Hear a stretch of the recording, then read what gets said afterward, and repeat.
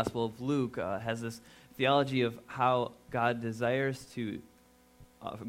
Christians and is working in his own way to reach the poor, to bring justice where there is injustice, and to relieve oppression. And then in the Gospel of Mark, with the high schoolers, we've been looking at this theme of discipleship failure, how often where we fail, Jesus is succeeding, where Jesus is going the distance where we're falling short. And so the theology of Hebrews, one of the themes that you'll find as you read through this book, is you'll see a series of statements that talk about this perseverance that's needed in the Christian life. That we need to continue on in the race, to persevere in the fight. When you get to Hebrews chapter 3, verse 14, you read, "We have come to share in Christ if indeed we hold our original conviction firmly to the very end. And we know that we are in Christ." And you get to chapter 4, and the writer says we need to make every effort to continue on, to hold firmly to the faith that we profess. And in chapter 10, he continues, "Let us hold unswervingly to the hope we profess, for he who promised is faithful." Later in chapter 10, he writes that our believing is only true believing if we persevere. The mark of a Christian is that they persevere in their faith. They hold on. They don't shrink back. They're not destroyed, but they are saved. And then the writer in Hebrews in chapter 11 gives a long list of examples of great men and women of faith who have persevered, who have held on to their convictions. And that there is this incentive to looking at those who have run and run well all the way to the finish line. So we come to the end of chapter 11, and that's where we land today in chapter 12, where we find our passage. So the passage will be on the screen behind me, and you can read along as I read aloud. Chapter 12, verse 1. "Therefore, since we are surrounded by such a great cloud of witnesses, let us throw off everything that hinders and the sin that so easily entangles. And let us run with perseverance the race marked out for us, fixing our eyes on Jesus Christ, the pioneer and perfecter of our faith. For the joy set before him, he endured the cross, scorning its shame, and sat down at the right hand of the throne of God. Consider him who endured such opposition from sinners, so that you will not grow weary and lose heart." Let me pray for us real quick. Heavenly Father, thank you, Lord, for being a God who cares deeply about us, who sent his Son to run this race before us, so we would have an example to look through. Lord, I pray that as we get into this passage, you would change our lives to be more reflective of Jesus Christ. In Jesus' name, amen. So we see after inspiration from chapter 11, this great hall of faith, from David and Moses and Abraham, yet another exhortation to press on, to persevere in this race. What the writer is doing here is more than just a simple encouragement. You see, I think he's pushing back at this all too common casual approach to Christianity. This casual approach to Christianity, which is the result of an overemphasis of a key biblical truth. So this is the biblical truth, that we rest alone on the work of Jesus Christ, that our salvation is not found in our own work, but it is a gift. That is definitely true. That is core to what we believe. That is a doctrine we have to hold to. But if we overemphasize that, I think sometimes we get in this state of mind where like, the work of Christ saves us, but then we expect the journey of faith to be similar, to be akin to putting our feet up on the lazy boy of faith and waiting for the Holy Spirit to just sweep us up into heaven. You see, we overemphasize that it's Jesus' work that saves us, so it's also, Jesus' job to do the rest too, to live out a Christian life for us. On Wednesdays, I go with the high school students to PADS Family Shelter in Waukegan. And we go upstairs, and in the playroom, there's the red car with the yellow top on it that you can like pedal with, you kind of like push with your feet, like the Flintstones, and you walk around the room. Well, it doesn't take long for those kids to start clamoring for us to push them around the room faster and faster. Push us. You see, when the writer of Hebrews says that over and over again, we need to hold firm, to press on, to persevere in our faith, you get the ideas that the readers may be in danger of the same miscalculation, that they're saying, push us. We're not going to do the pedaling ourselves. We're not going to walk this life that you've called us to. We want you to do it for us. And so he's pushing back against this overemphasis. So while Jesus' work completely saves us apart from our own work, the journey of faith is one where the Christian must press on. They must press on. And that is the one thing that if you guys walk away and remember anything from this service, it is that the Brotherhood Retreat is on April 19th, 20th, 21st. You can sign up if you're a guy. And two, that we press on. Really just the second, that we press on in our faith. Press on. And there are 3 keys to running the race well. The first is this, dedication. First key is dedication. In chapter 11, we see all these examples of those who have done it right, who have entered the race, run with endurance, and finished well. And this cloud of witnesses gives us a visual of a Colosseum, the stands filled with former athletes, David, Gideon, others, observing as we run the race that they ran before. And in order to run well, to run with endurance, the writer prompts his reader to throw off everything that hinders and the sin that so easily entangles. Now imagine you put on a good pair of winter boots. You love your winter boots. They're beautiful. They're wonderful winter boots. They're the best winter boots you've ever seen. But you make your way to this stadium for the race.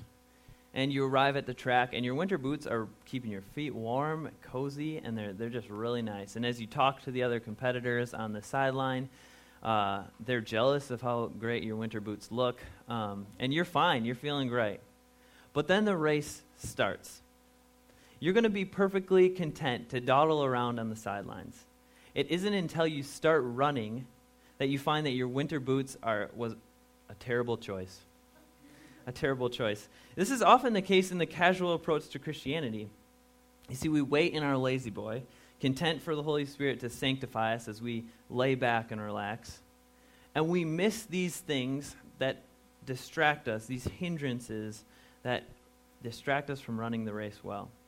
You see, once we start running, once we get off the sideline in this casual approach to Christianity, we're on the sideline. Once we get off the sideline and start running, then we start to see pretty quickly what our hindrances are, what is holding us back from our relationship with Christ. You see, to run this race, we need the right gear. We need the right shoes. We can't show up with winter boots, and we can't show up in this race and have all these hindrances slowing us down. Everything that hinders and the sin that so easily entangles. These are references to different barriers to following Christ. The sin that entangles is sin. We talk about that a lot. Hindrances are these things that are not necessarily sinful, and yet they still distract us from the race. They're still winter boots that we can't run with on the track. I was excited when Pastor Mike asked us to speak on this passage because it's full of possibilities for sports analogies. And probably my greatest hobby, my favorite thing to do in my free time is to watch and play and talk about sports. I have a bobblehead collection. I have Joakim Noah, Bulls fans, and a racing sausage from the Brewers. You see, my love for sports is deep. However, I've realized that sometimes in my life it's supplanting more important things. It's becoming a winter boot. Now, loving sports is not a sinful activity in and of itself. In fact, it's not wrong to be a Green Bay Packer fan. It's not. In fact, some might say it's the pinnacle of godliness to don the green and gold. But there have been many, many times in my life where I've spent so much time watching and playing and reading about sports and talking about sports that I had very little time to be on mission for God, to be praying, to be reading His Word, to be sharing my faith. Right? It became a distraction. It became too much. It became an idol in my life. Basketball especially. Basketball, I ate it up. It was my favorite sport. But there have been many times when basketball has been winter boots. It's been a hindrance to my ability to follow Christ. I spent so much time on it. And then I went on this mission trip to China. And one of the things we did was we were trying to share the gospel with college students in China. But the best way to meet college students just happened to be playing basketball. Every day at 2 or 3 o'clock, all the students would come out and be on the courts. And they loved when we joined them to play. So I met a ton of students. And it was there when it clicked. You see, I realized that our passions, our gifts, our talents, they're not sinful, not in the least, but they were given to us for a reason, not to hinder us, not to distract us from this race, but rather to glorify God. And so as I saw basketball being used as a tool to share the gospel, I realized I need to make sure that there's other hindrances in my life that I'm not letting them become hindrances. I'm making sure that they're helpful. And so you kind of have to ask yourself, this passion that I have, this gift that I have, this talent that I have, am I using it to help me run the race, or is it hindering me from running the race? Am I wearing winter boots or running shoes? Take a moment and think about that for yourself. What is it for you? Do you read novels? That's a great activity. But does your reading of novels take up your time in reading so that you never read the Bible? You like to fish. Well, fishing is a great hobby. But does your fishing distract you from fishing for men? You see, these hobbies, these jobs can be a big one too. Your passions, your talent, your time, they're not sinful. But is it helpful? Let us throw off everything that hinders. The second is the sin that entangles. If we are to run with endurance, we must not only make sure that we're not wearing winter boots, but that our shoes are not tied together. I mean, when he says the sin that entangles, and you're talking about running a race, I feel like that's what I imagine. You can hardly move in when your shoes are tied together, let alone not fall flat on your face. So we need to make sure that our shoes are not tied together, that this sin is not allowing us to fall. And this is pretty clear cut, I'd say. It's not easy, but it's clear. It's necessary. If you want to run with endurance, if you want to follow Christ, to hold firmly to your convictions, to grab on to your faith, to persevere through trials, then we can't be comfortable in sin. We can't say this sin is okay, this sin is not. All sin is not okay. See, Jesus died because of our sin, and nowhere in Scripture does God say, yeah, this sin's not so bad. I'm okay with this. I'm cool with this. God doesn't say that.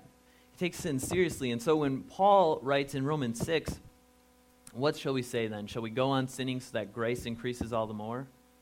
His answer is clear. By no means, he says, by no means. We are those who have died to sin. How can we live in it any longer? And so if we are to run the race well, to cross the finish line, we also must take sin seriously. We must cut it out of our lives quickly.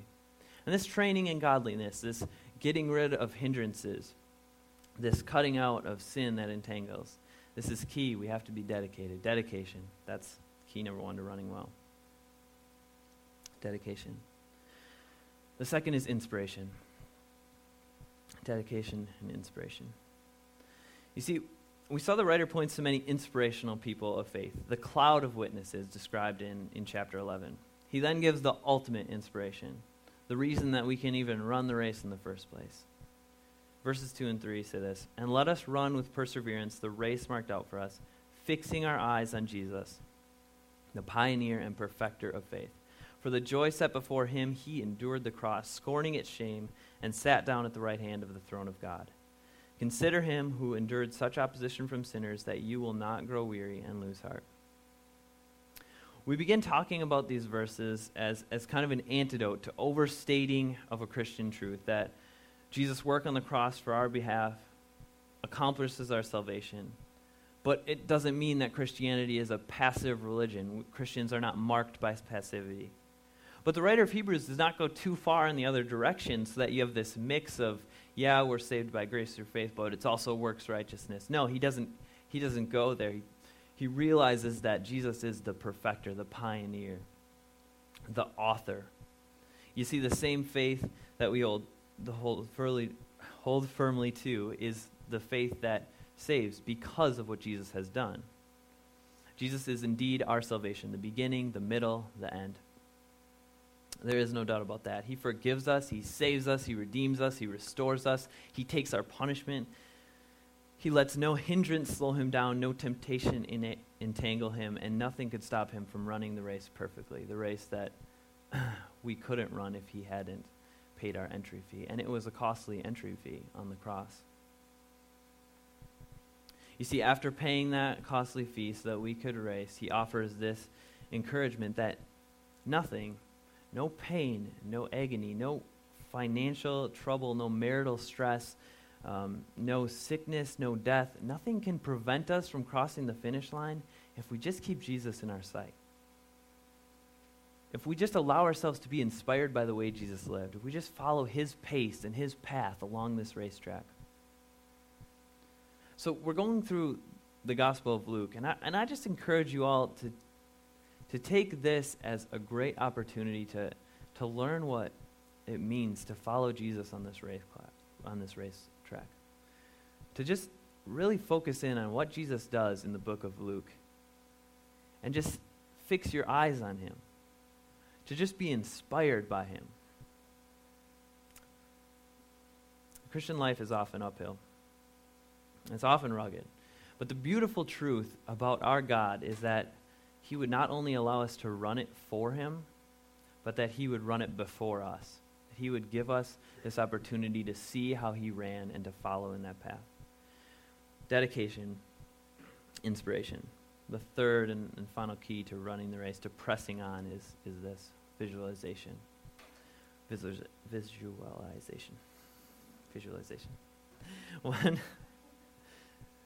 One more illustration, and then we'll conclude our time, but I'm going to take a drink of water before I get it. All right. In 1962, there was this young woman named Florence Chadwick, and she stepped into the Pacific Ocean, determined to swim the 26 miles from Catalina Island to the California coastline. Small boats watched for sharks, and they floated beside her along the way. After about 15 hours, though, a thick fog set in. She could no longer see very far ahead, and it became thicker and thicker. And after this 15 hours, Florence was exhausted. She was cold. The muscles in her body were aching from the trip. She swam for about another hour. With her mother's encouragement, her mother was in one of the boats beside her. And then she could do no more, and she asked to be pulled out. As she climbed into the boat and they set off for shore, she realized that she was less than a mile from the coast. She was less than a mile from finishing the race. At the news conference the next day, she said this: "I think if I could have seen the shore, I would have made it. I think if I could have seen the shore, I would have made it." Jesus, for the joy set before him, endured the cross, scorning its shame, and sat down at the right hand of the throne of God. Jesus saw the shore. And in that night, in the Garden of Gethsemane, as he cried out to God to take the cup from him, "But not my will, but yours be done," you could just tell that he saw the shore. He saw the result. He saw that he was not only going to be at the right hand of God, but that he was going to bring us to the finish line behind him. You guys, if we fix our eyes on Jesus Christ, we can see this shore. We can run with perseverance. We can press on. Great runners, after crossing the finish line, often fall to their knees. And then they get wrapped in their country's flag, and they sing their country's anthem.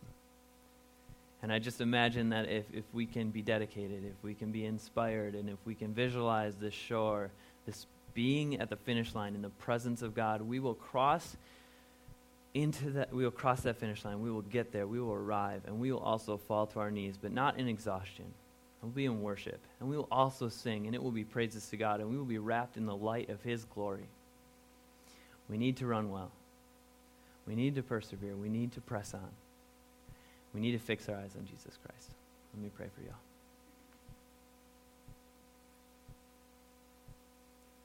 Heavenly Father, we just praise you for who you are. We praise you that you are the great I am. We praise you that love came down to rescue us.